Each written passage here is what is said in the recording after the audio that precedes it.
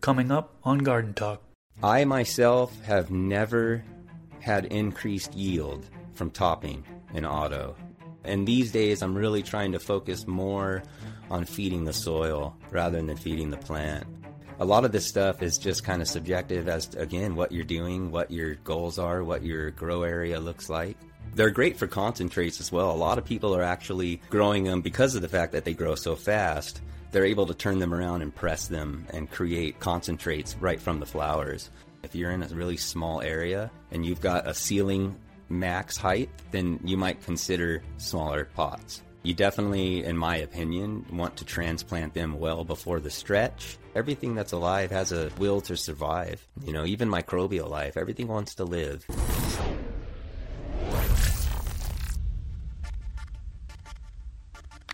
What's up, everybody? If you that don't know me, my name is Chris, aka Mr. Grow It, and you're tuned into the Garden Talk podcast. This is episode number 49. In this episode, I interview Tourette Grower. He has been gardening for 5 years and specializes in growing autoflower plants. In this episode, he talks about growing autos. Everything from starting soil, feedings, environment conditions, when to harvest, and more. Thanks to all of you who support this podcast or Patreon. If you'd like to support, you can do so by going to patreon.com/MrGrowIt. Before we get into it, I want to acknowledge that one of my goals for this podcast is to bring zero cost for information about gardening, all plants, to the general public. That being said, I'd like to thank the sponsors of today's podcast who helped make that goal possible. Thanks to Mars Hydro for sponsoring this video. Mars Hydro has two new LED grow lights, the FC8000 and the FCE8000. Both grow lights are 800 watts and will work great in a 4x4 or 5x5 grow space. The FC8000 has two versions, one with Samsung LM301B diodes and one with Samsung LM301H diodes. Also, the bars are detachable. Both the FC and FCE8000 are very suitable for CO2 growers. A link to the website is down in the description section below, and you can use coupon code MrGrowIt for a discount on their products. Big shout out to AC Infinity for sponsoring this podcast. AC Infinity is well known to produce high quality products and provide excellent customer service. They have the thickest grow tent on the market today, inline fans with a controller that can automatically turn on and off according to specific set points. They have seedling mats, trimmers, drying racks, and several other products that you can use in your garden. I will leave a link to AC Infinity down in the description section below, and you can use discount code MrGrowIt during checkout for a discount on their products. A big supporter of this podcast is Dutch Pro. They sponsor this podcast, and I use their nutrients. I have been using their base nutrients formulated specifically for all-row and soft water. I also have been using some of their additives like CalMag, Silica, and their root stimulator called Take Root. They have a few other additives on top of those, and pH regulators.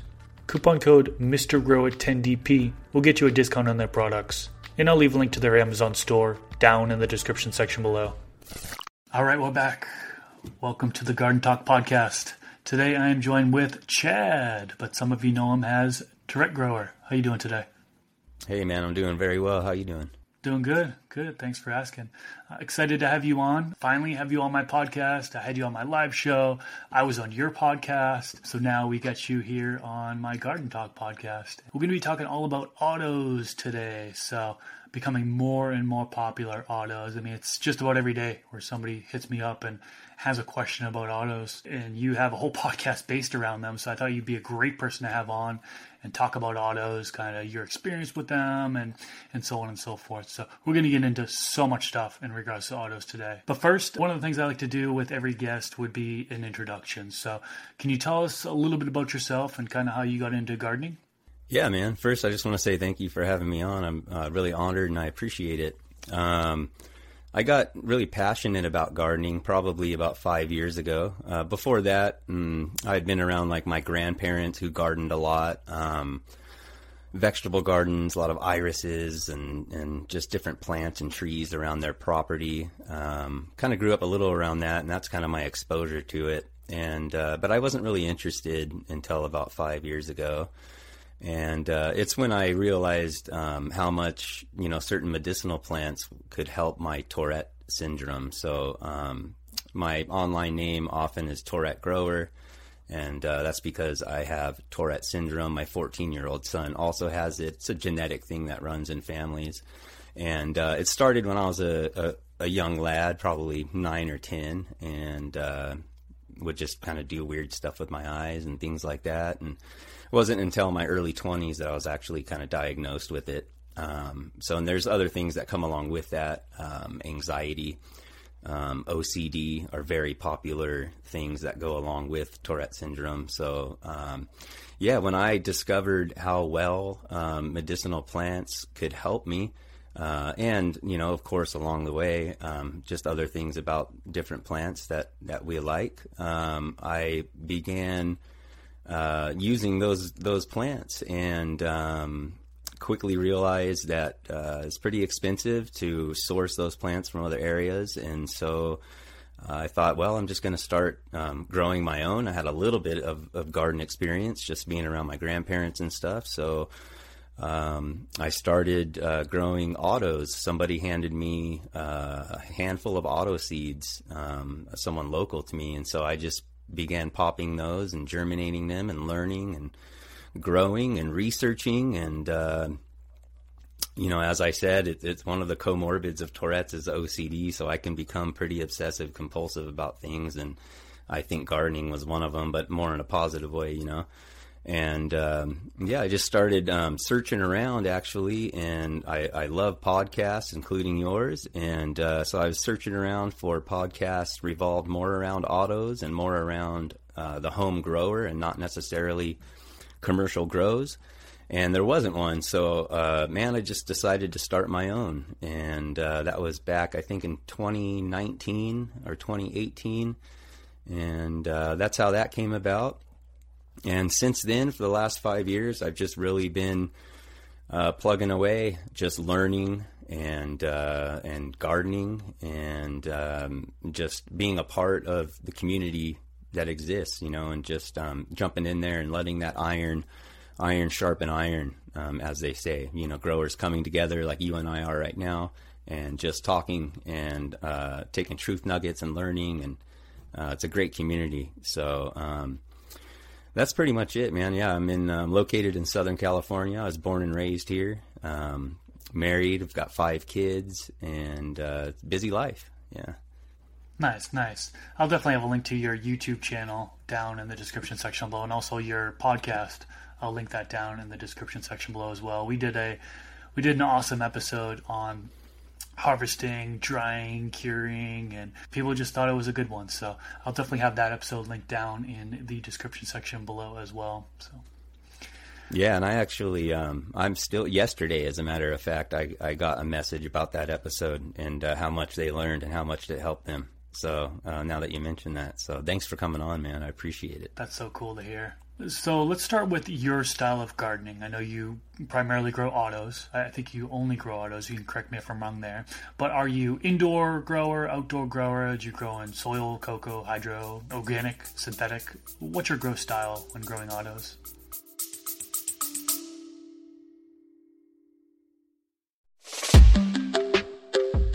What's all around you, almost everywhere you look, and makes your life better? Birds.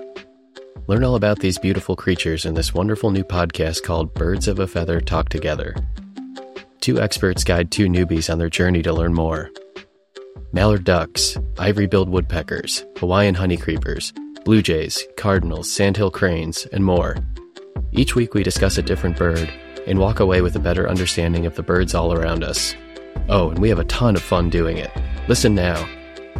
You're going to like learning about these birds. I guarantee it.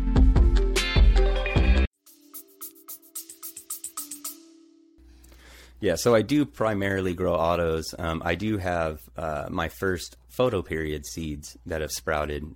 They're just a few days old, so I will be going down that route and experiencing that. But I also primarily grow indoors. I grow in grow tents. I have 2 foot by 4 foot grow tents by 6 foot high. Just LED lights, and one of them I've got an auto pot system set up.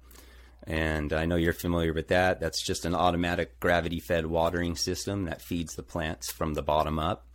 And then in the other tent, I just hand water in pots. And I've only had 2 tents for just under a year, so I don't really have a certain, system going with the tents or anything like that. But basically, one's just hand watered and one's automatically watered. One of them I typically grow my own personal herbs in, and the other one I actually I chuck pollen. I don't want to say I breed. I chuck pollen and produce seeds. So one of them is kind of set apart for that, and the other one is set apart for my own medicine. And then as far as soil, I grow in, I guess we call it soil, but it's really a grow medium, right? It's, we call it soil, but it's peat moss based, like typical potting soil, with perlite and a little bit of compost added in. I do prefer to grow organic. I went organic a couple of years ago, about 3 years ago, and I kind of dabbled a little bit in the synthetics as well. But I find myself really being drawn to the organics and really nerding out on the soil food web and microbes and things like that. So I'm really kind of treading down a path right now of getting deeper and deeper into organics.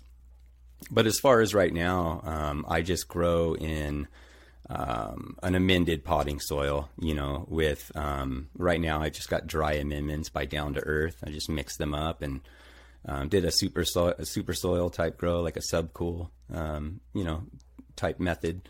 That's what I'm doing right now. Previously, I was using Nature's Living Soil concentrates. Those worked well for me too. And then I'm also going to be testing out Foop. Sent me a little beginner line of their entire product. I don't know if you've heard of them. So they're an organic bottled nutrient company, and it's called Foop, F-O-O-P, and it's basically made from fish poo. And they've got a bloom and a veg and a sweetener and things like that. So they just sent it to me, so I'm just going to be testing that out and seeing how that goes. So I really do. I'm an organic guy, and as time goes by, that passion and that style of growing is growing for me itself. I keep getting more and more into it. Right now, I'm getting into some natural farming practices and trying to learn some different things with that. Just made my own lactic acid bacteria serum. I did my first indigenous microorganism collection. I just made my own water-soluble calcium by roasting eggshells and soaking them in vinegar for a week. Things like that, save money and resource my food waste and just things like that. Totally going down the organic rabbit hole for sure. That's awesome. So let's dive into autos. I think we should start with the pros and cons to autos. I know you have a whole video on this on your channel. Really good video. Actually showed in my YouTube recommended feed. I think it blew up because YouTube's been recommending it everywhere. They still recommend it even though I've watched it. But there is a lot of pros to autos and there's a lot of cons to autos, right? Can you talk to us about some of the pros and cons to growing autos? Yeah, absolutely, man. Some of the pros to start off, they grow really fast. And I think that's something that attracts a lot of people to them. From the time that they sprout from the soil, oftentimes within 70, 75 days on average, they're finished from the day they sprout. Some of them even earlier. Some of them will, be done within 55 to 60 days, some really fast ones, and still get fairly large as well. And, some of them will go 90 days, but for the most part, they're just super fast. You pop them in the soil and once they germinate, they just take off like a freight train. And within, 60 to 90 days, you're harvesting your plant. That's definitely one of the cons or the pros. I'm sorry.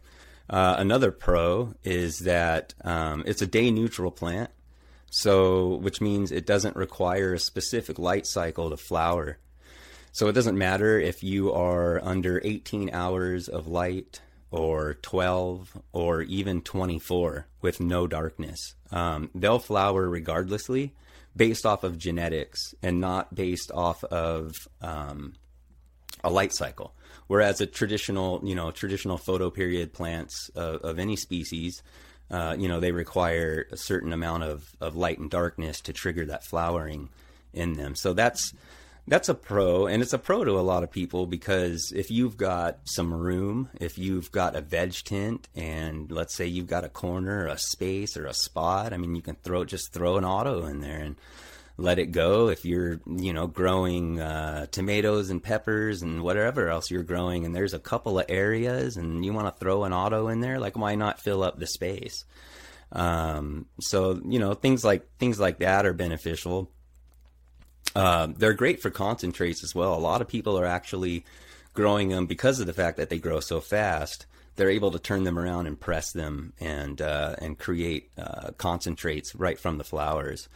So it's a super fast turnaround. They provide a lot of oil and resin and stuff that your traditional photoperiod plants will produce. Of course, depending on genetics, but yeah, I mean, for the most part, they're just as powerful, as long as you get good genetics, and they just grow really fast, man.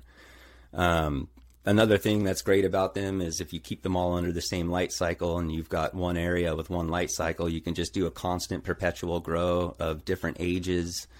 They actually will take less light, and that's not something I'm really familiar with. I think that's something that maybe is better chatted with Dr. Bruce. But as far as the DLI and stuff with autos, I'm not sure what that looks like, but I do know in general, I think they're going to require a little less intense light, because it's on for, say, 18 hours instead of 12. So your DLI is going to change with that for those light nerds.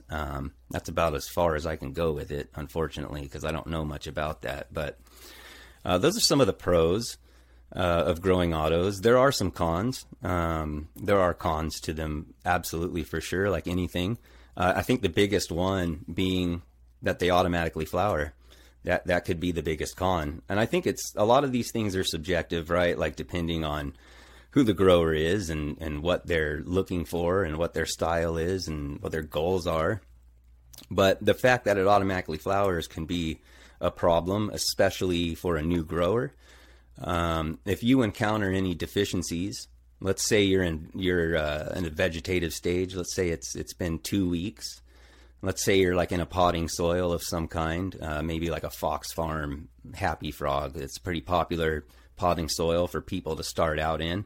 That potting soil in particular it can tend to be more on the inert side, I guess you can say. There's not a whole lot of compost or worm castings or humic acid and like all that different stuff. There's not a whole lot of it in Happy Frog as compared to Ocean Forest, say, with the Fox Farm brand.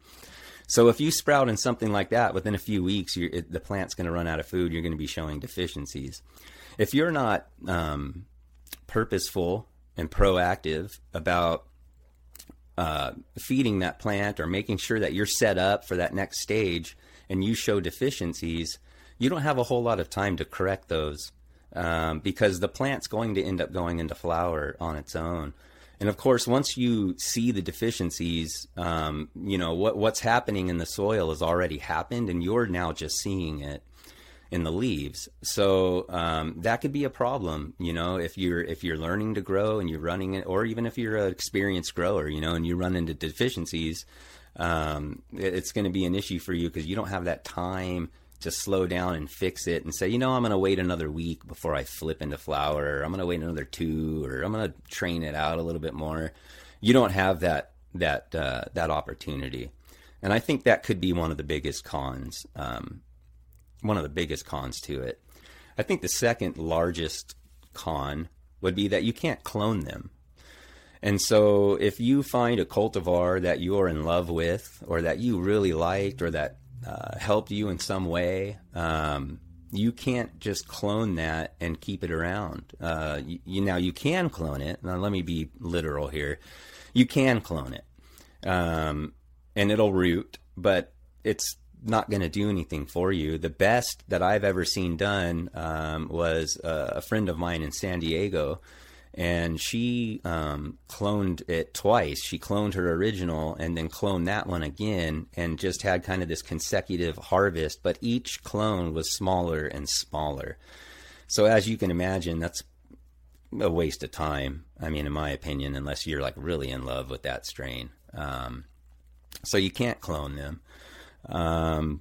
Another con right now, at least, is there's a lot of bad genetics running around when it comes to autos in general. A lot of Facebook backyard, pollen chucker, bro breeder genetics, and some of them are okay. Not everybody is like that, so I don't want to I don't want to paint a wide brush for everybody, but my biggest caution would be to stay away from these Facebook groups, man, because a lot of these Facebook groups, you got guys on there, selling their, their pollen chuck seeds for $50 for 5 of them, and they, only 2 of them sprout. One of them's a female, and that one is just wanky and doesn't get anywhere. And you just got to have discernment, like with anything, and just be careful. But that's a con. There's a lot of crazy genetics running around right now. And I think another con, and I kind of touched on this already, but is that they may not be the best to learn on. They may not be the best plant to learn on. And for the reasons that I spoke about of it automatically flowering, because with a photoperiod, which ironically I've never grown until now, but with a photoperiod, you have that opportunity. So I think those are probably the biggest bullet points as far as pros and cons go. Yeah, I think you touched upon a lot of good ones, both pros and cons. One of the things that you mentioned is if there's any sort of stunt in growth while the plant is in the vegetation stage, you could potentially impact yield, right? It's going to negatively impact yield if you have a stunt in growth. It's going to automatically flower. So I agree with you. It might not be the best for new growers to start with autoflowers, right? You have much more control with photo periods. So yeah, I think that's a big one, I feel like. Because of that, because that stunt growth and the vegetation stage could negatively impact yield, a lot of people are planting autoflower seeds in the final container. They're avoiding that transplant process, right? So my question for you is, what pot size do you grow autos in? Are you starting in a small container and then transplanting your way up to a larger container, or are you just starting out in a large container and avoiding that transplant process altogether? I do both, to be honest with you. And it's just simply because I just get itches up my butt and I like to experience things and experiment. You know what I mean? I do both. For the most part, I start in the final container. You can transplant autos, but you do have to be careful, and you do have to do them at the right time to avoid that stunting. You definitely, in my opinion, want to transplant them well before the stretch. You also want to transplant them before they get too root bound in their container. So for example, if you start in a solo cup, typically, and I get this from my friend Dan, Full Duplex, typically when those leaves hit the outer edge of that solo cup, the roots of that auto is most likely hit the bottom and just starting to kind of circle around down there. For some odd reason, and this is totally anecdotal with just me and a few people, we just all kind of agreed that for some reason, when they're started in a really small pot, if you don't transplant them quick enough, they will become root bound, and it seems to trigger them into flower a little bit earlier, almost like anything less than 1 gallon. Now, I'm not claiming that scientifically. I'm not claiming that as bro science either. I'm just kind of, some of us have been like, that's interesting, So you want to get it out of that solo cup if that's what you're starting in. Once the leaves kind of hit that outer edge, I use that rule of thumb for any size container I start in. Sometimes I'll start like in a 1/2 gallon pot. That's what I did recently. I started in 1/2 gallon pots. I was kind of doing a miniature pheno hunt. So I started in small pots. Once the leaves hit the edges, the plants had showed sex. And so I went ahead and just transplanted the ones that I wanted to keep and move those ones forward. If you don't transplant them in time, they're just going to end up getting root bound, and they're going to end up going into flower. And then if you transplant them, you're just going to really stunt them even more. So transplanting is possible, and it's very doable. It's just you really got to pay attention and kind of do it at the right time. Because it's going to keep going, and it's on a time schedule. The clock is just ticking and ticking and ticking and ticking. So you don't want to mess that up, Some people are going to claim that transplanting is beneficial because then they have the opportunity to sprinkle some mycorrhizal fungi onto the roots. Right? It's going to attach to the root system, be an extension of the root system, help with nutrient uptake. So transplanting process, they're able to sprinkle directly onto the roots. I personally like to do like a third cup of worm castings, put that in the bottom of the hole. That's going to definitely help with beneficial microbes, and it's close to the root zone. So I've had good luck doing that. It's a good idea. What size container? Are you in 5 gallons? Are you in 7 gallons or what? All over the place, man. So in my auto pots, they're 3.9 gallons. But I'm considering upgrading to the 6.6 gallons, I think they are. And the reason being is because they end up running out of food, and top dressing is challenging and stuff with those because they're bottom fed. So typically 3.9 gallons for the auto pots. In my other tent, if I'm doing like any type of pollen chucking or anything like that, I usually grow in small pots so that I can sprout a bunch of them and kind of weed out the ones I don't want. And if not, then I actually like to put 2 10-gallon pots in a 2x4 tent and just grow 2. Just 2 of them in that 2x4 tent is great too, because in a 10-gallon pot, I can mix up a super soil and it'll have plenty in there to get that thing through its whole life with a more true water only. And it'll, they'll fill up a 2x4 tent easily, two plants in a 10-gallon pot. So I'm kind of all over the place, man, to be honest with you. Okay. Yeah. You've tried a whole bunch of things there. Yeah. I'm always just doing different stuff, but as far as like pot size, what I would suggest, I mean, in my opinion, it's a lot of this stuff is just kind of subjective as to, again, what you're doing, what your goals are, what your grow area looks like. If you're in a really small area and you've got a ceiling max height, then you might consider smaller pots, just things like that. Yeah, for sure.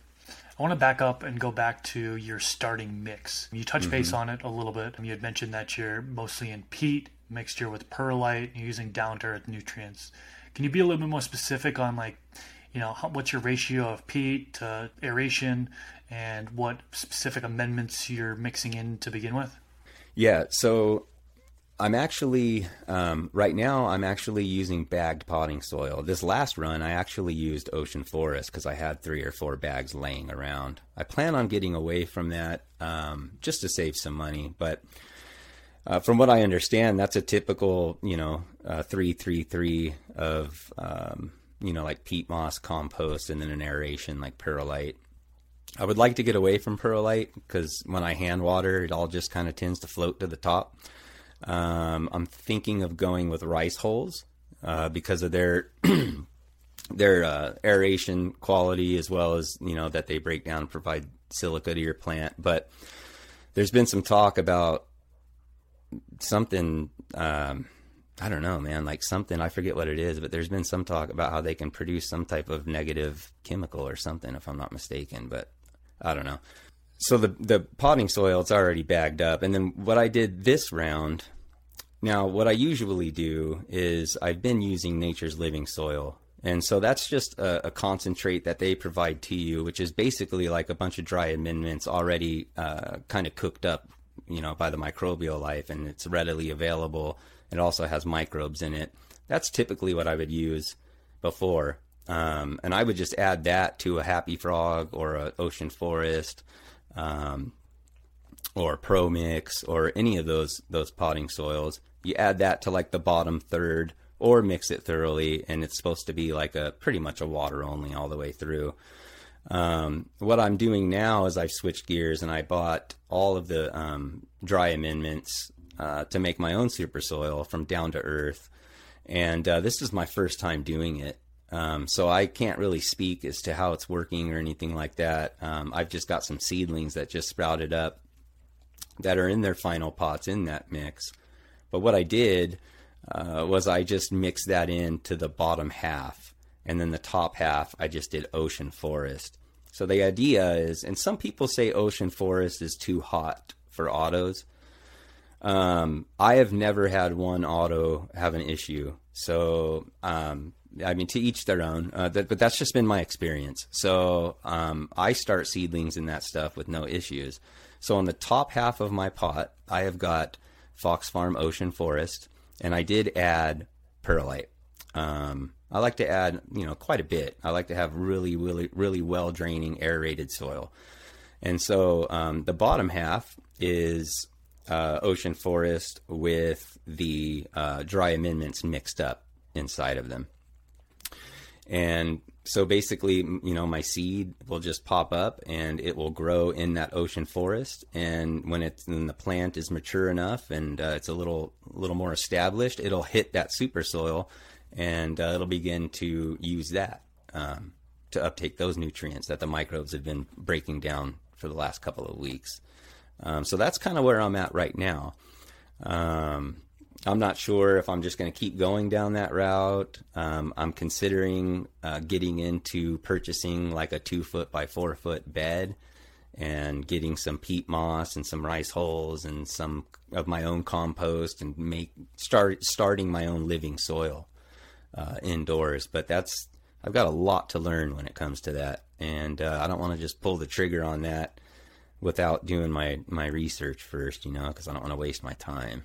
It's an investment. If you mess things up, then sure, you mess things up, and your overall result might not be what you anticipated, unfortunately. Yeah. So let's dive a little bit deeper into nutrients, right? So we talked about your starting mix. When you're not doing the super soil method that you talked about, right? You're just using bag soil. Eventually, the nutrients are going to deplete in the medium, right? So this is going to highly depend on the pot size, right? If you're in a larger pot size with more soil, more nutrients in there, it's going to take longer for that plant to work through it versus a smaller pot size. Let's say a 3-gallon grow pot, for example. So say you're in a smaller grow pot and you need to feed the plant. You need to feed the plant the nutrients. I know you said you're organic. What nutrients, I think you mentioned down to earth, what nutrients are you using and when are you feeding? Okay. So typically, I did mix, so prior to my dry amendment grow that I'm doing now, like I said, I'd mixed Nature's Living Soil. So, and that would have enough nutrients to get me through usually until, mid-flower. And then mid-flower is when I would start to see deficiencies or run into issues. And so with autos, a lot of times you can get through your veg without adding any veg nutrients if you really don't want to, depending on what type of soil you're in. A lot of people will grow an ocean forest, for example, and then when their auto flower goes into bloom, they will then just begin adding their bloom nutrients or top dressing, bloom type dry amendments and stuff like that. So, but what I would do is I would let the plant grow, and then what I like to do now is right when it starts to go into flower. And what I mean by that is, when the flowering spots are starting to, really spit out some of those white pistils and stuff, at that point, I like to top dress and begin feeding teas. So what I'll do is, when it starts to go into flower, Nature's Living Soil makes this product called Girl Flower Power, and it's made for bloom. And it's, of course, it's something that we can make on our own. But you just sprinkle that on top and maybe etch it in a little bit and water over it and let that, kind of get in there, and that'll begin to break down and feed the plants. And then I also like to brew teas, whether that's just an earthworm castings tea to add microbial life itself and some nutrients, or nutrient teas, right, where your plant is actually being fed an organic tea where it can uptake certain things right away. It's a benefit of the Girl Flower Power is that it contains microbes and diverse microbial life, but it also has readily available nutrients for your plants, because it's already basically those dry amendments have already been cooked, so to speak, have already been broken down and readily available forms for the plant. So between the top dressing and a tea, the top dressing, I like to sprinkle a little bit on and kind of water it in, and then let it go for maybe another week, and then sprinkle a little more and just little bits at a time, and then just feed teas and let the tea go to work. And that'll usually get me through, till the end. So it's not a lot of feeding going on. And these days I'm really trying to focus more on feeding the soil rather than feeding the plant, with my own kind of grow technique and what I'm into. So, and I tend to focus more on the quality, the end quality, and of course everybody wants volume. I prefer my Red Delicious apples to be huge if I can, I want to enjoy it, but I'm more concerned about the quality of that apple as well, or the quality of the herbs as well.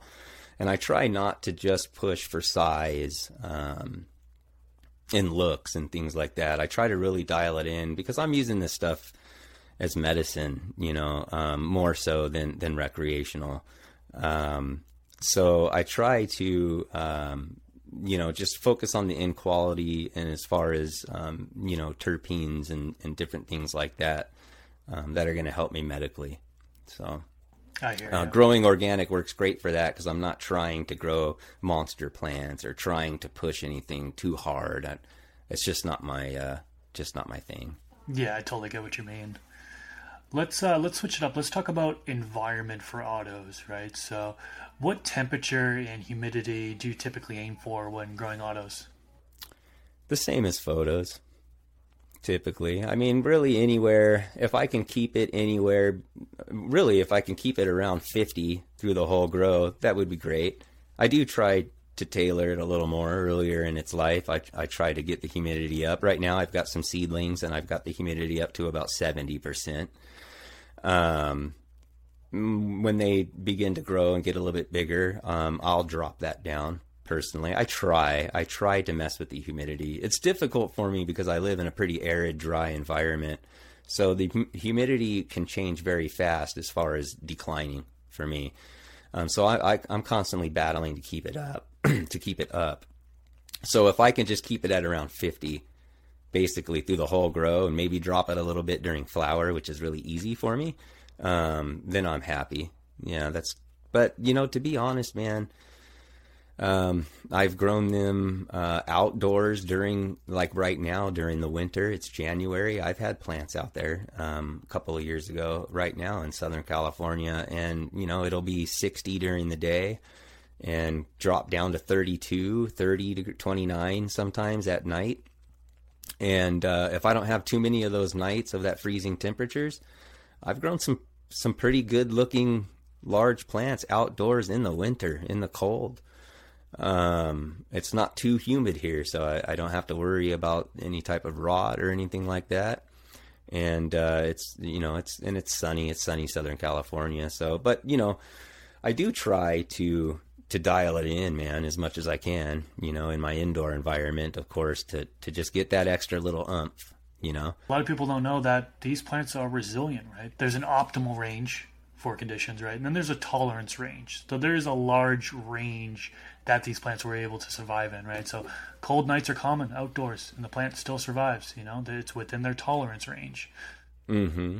Yeah, I think that tolerance range is wider than a lot of people think it is. Yeah, and temperatures, pretty much the same as photos. I do like to run warm if I can. I prefer to hit like 80, maybe even up to 82. Some people think that's a little warm. But in my environment, I notice that kind of tends to have the best, fastest growth for me. And when you're using LED lights, I think there may be some science to that of being able to run things warmer or something. I'm not sure, but yeah, environment. The more that I can dial in my environment, the better my plants and more healthier my plants are going to be and going to grow. So I do try to dial it in. But you're right, man. I mean, these, plants, they want to live. They just want to live. I've got a mandarin orange tree that I was gone for 8 months caring for my grandma. And when I came home, it was almost dead. I had only been coming home like on the weekends sometimes. And I ended up just chopping that thing about 4 inches from the soil. And I'll be darned, man, I came out there in the spring and that thing had little green leaves on it. And now that thing is about 6.5 feet tall.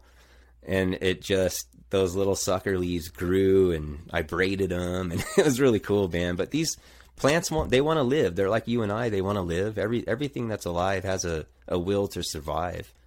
Even microbial life, everything wants to live. And, so it's they'll do well, man. They'll do well in environments. I've grown them like in the rain and just all. It's not ideal, but I've done it. Yeah, there are a lot of people that are okay with the just being in the tolerance range, but there are some people that want to really dial things in and be in the optimal ranges. Let's talk about CO2. CO2 is something that's often supplemented when growing indoors. Do you supplement CO2 at all? I don't. And I don't because I'm not educated on it and I'm not sure as far as like, an exhale bag or a T&B Naturals. No, I don't.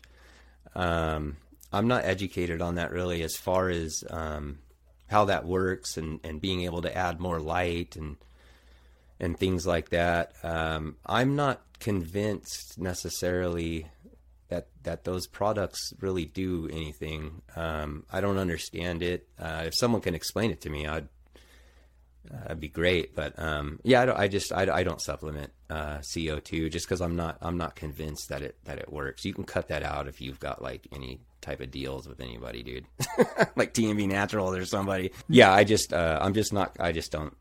supplement CO2.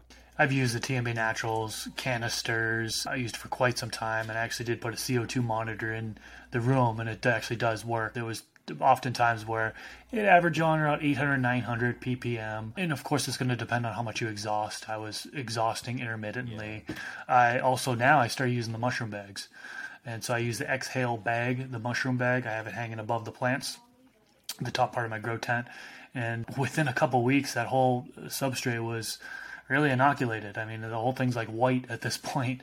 And I don't have my CO2 monitor in there. I have one of the older ones. We have to actually hook it up to the wall, and it's like this big, basically the size of a softball for those that are listening in on one of the podcast platforms. There really needs to be more companies releasing CO2 monitors. I mean, I'm about to talk to AC Infinity and be like, dude, if you guys release a CO2 monitor, it'll fly off the shelves because nobody has CO2 monitors right now that are affordable, right? I mean, I know Pulse has one, but I think theirs is connected to it's like a $500 device because it also has like PAR and it has temperature, humidity, all that stuff. Worth the money, because you can actually measure PAR. So for a lot of people, they say it's worth the money, but I'd really love to see a standalone CO2 monitor that hooks up to your app so you can see the different levels throughout the day, along with temperature and humidity. I mean, soon. I mean, if you're a company listening, build, make it right now because that'll for sure fly off the shelves. I'm confident of that one. Yeah, I think that would help everybody out, And I by no means am saying that they don't work. I just personally haven't been convinced. But I mean, you've got a CO2 monitor and you're monitoring it and it's up. But I've got some friends who have done the same thing and it shoots up to 800 or 900, but within 24 to 48 hours, it's back down low and it doesn't hike back up, even when they're shaking the bottles and stuff like that. So, I just personally haven't pulled the trigger on it, but you're right, man. A monitor would be great, an affordable one. So people like me can be like, well, let's try this out for myself, Exactly. Yeah. How about plant training? Let's get into that a little bit. It's a highly debated topic, right? We talk about some of the types of training. So low stress training, I think a lot of people do with autos in particular. Definitely helps with kind of having those even colas. You prevent that, the plant growing Christmas tree style and have one big main cola that's at risk for bud rot and mold to get in the middle of it due to lack of airflow, so on and so forth. So low stress training is very, very common. Topping is one of those things that are very, very debated, right? We touched upon how any stunt in growth is going to negatively impact yield. But there's some people that swear by topping and, doing one top at a certain point, and they swear that they get a bigger yield off of it. What's your stance, on training? We can even get into super cropping. Do you do any low stress training, super cropping, topping, any type of plant training when you're growing autos? So I've never super cropped, but I used to top every single auto I grew. And, my stance really is whatever works for you. That's my stance. That's usually my stance on a lot of this stuff. I think that topping has a place. For me, again, this stuff is subjective. For me, topping is good when it's needed as far as ceiling height maxes and stuff like that. I started out in a 2x2x4 tent. A 4-foot ceiling height, in my opinion, unless you're growing like microgreens, is really low. And so the plants would grow up into dangerous areas in that light very easily. When if you've got a pot down at the bottom that's taken up a foot, and then the soil level starts, and then you've got to stay, let's say let's say your light in particular, you need to stay at least 18 inches away. That only leaves you so much space. So that's why I topped. You can indeed top autos. You can top them at whatever node you want. The question is it going to be beneficial for you? And so let's break this down into a couple of different categories here. As far as yield, I myself have never had increased yield from topping an auto. Now, I can't say that with absolute certainty because, like we talked about earlier, I'm unable to clone an auto and do a side-by-side comparison. If we could clone one and then have two identical plants, top one, not top the other, grow them the same, and see what happens, that would be great. But we don't have the benefit of doing that with autos because you can't clone them correctly. So, in my opinion, and based off of my experience, I don't see them giving me any more yield. That could be grower error. That could be my own grow techniques. That could be something I did. I'm not pumping full of synthetic nutrients. I mean, if you're in DWC, there's so many variables that could play into this, But in general, yes, you can top. If you're topping to get more yield, that didn't work for me. It doesn't work for a lot of people. If some people say that it does work for them, then maybe that method of those people that it's working for is kind of where people need to flock to and build upon. For me, in my method, it doesn't really produce any more yields for me.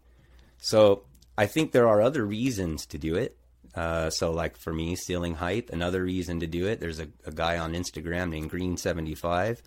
He tops and hacks and bends and ties and trains these things like they're just yarn, you know what I mean? And he does it because he wants to shoot for all colas and not necessarily popcorn fluff and stuff all along the bottom. So I'm not sure it gives you more yield. For me, it didn't. And for a lot of people I know, it doesn't. I prefer to just grow them naturally and do some low stress training. I think low stress training is great. It doesn't really stress the plant out. And the biggest yields that I've gotten, if I had to compare and I had to make a guess, was from low stress training. A topped plant, an untopped plant, and then a low stress trained plant. The LST one I've gotten the biggest results out of. And that was actually just simply kind of bending the plant over almost and letting it grow horizontal and letting the side branches grow up. And I just ended up with these huge, like just spear colas shooting out all over the place. But a lot of times these days, I just let them grow. And it's just because I'm fascinated with their natural state. I do like to, shave the legs, so to speak, and lollipop a little bit and get some of that larf on the bottom. But for the most part, I just like to let them grow. But it's a debated topic, man. It is. Can you top? Absolutely. Of course you can. Should you? Well, that's, like I said, that depends solely upon your experience, your goals, your environment, all those different things. That's just my subjective opinion on it, though. Now, how about defoliation? Some people like to strip their plants basically naked to where they have just a few leaves on each branch. Are you doing any type of defoliation techniques on autos? Not unless they're really leafy and bushy. Not unless a leaf is really in the way. I do a lot of tucking. I like to tuck the leaves and get them out of the way. If it's a really, really leafy plant and it just looks really wild and nuts, then yeah, I'll defoliate it a little bit. I try not to do too much at one time, but I like to just kind of give the plant what it needs to the best of my ability to get the best genetic expression out of that plant as I can. That's kind of my goal. Gotcha. There's a few more things that I want to get your input on. So, a few questions. Do you flush before harvest or give your plants a period of darkness before harvest? And then, along with that, when do you harvest? Okay. If I'm growing with synthetic nutrients, then I do flush. But I don't really grow synthetically anymore. So no, I don't flush. Growing in organic, sometimes the plant will naturally fade. Sometimes it won't. As far as when I harvest, I mostly pay attention to trichome development, as well as I look for the pistils, kind of like we talked about on my podcast. I look for the pistils to recede, kind of curl up, and kind of want to go into the plant, turn orange or brown or whatever color they turn. Of course, I like to see the flowers themselves kind of fatten up a little bit. And I pay attention to trichome development. It's a really weird thing with autos in my experience. And I hear other people say this as well, man. It's really weird. They don't go to amber trichomes a whole lot. If you're waiting to get like a 50-50, like you do, like some people want to go crazy, like 50-50 amber cloudy on a photo period, like autos, a lot of times they won't do that, and you'll just be waiting around and that thing's done and ready to be harvested. So I typically just wait until I see, growth slow. Sometimes I think you said, like, sometimes they'll even stop kind of uptaking a lot of water as much as usual.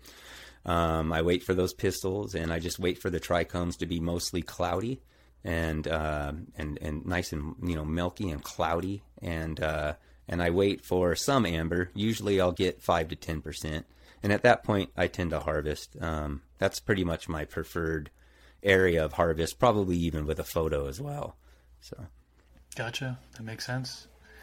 Well, this could have easily been a 2 or 3 hour podcast episode. There's a lot of things that we didn't cover. Maybe in a future episode. Who knows? Might be a part 2.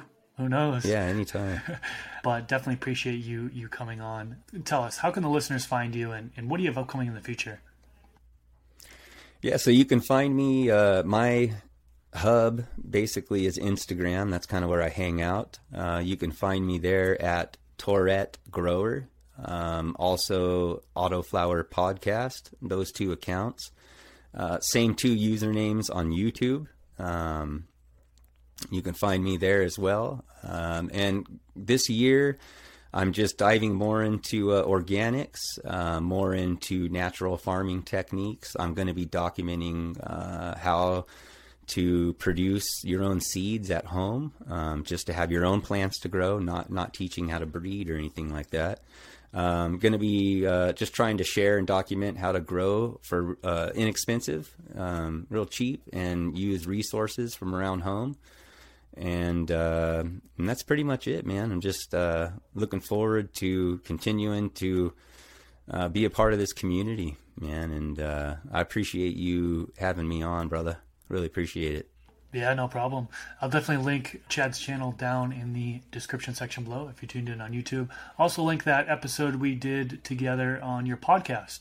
That'll be linked down in the description section below. I would like to actually make that your most viewed episode, so if the viewers here could do me a favor and click on that episode, give it a listen, go ahead and comment, let them know that I sent you over there, and let's see if we can get it the most viewed episode on your channel there. So Sweet. If you enjoyed this podcast, click that thumbs up button.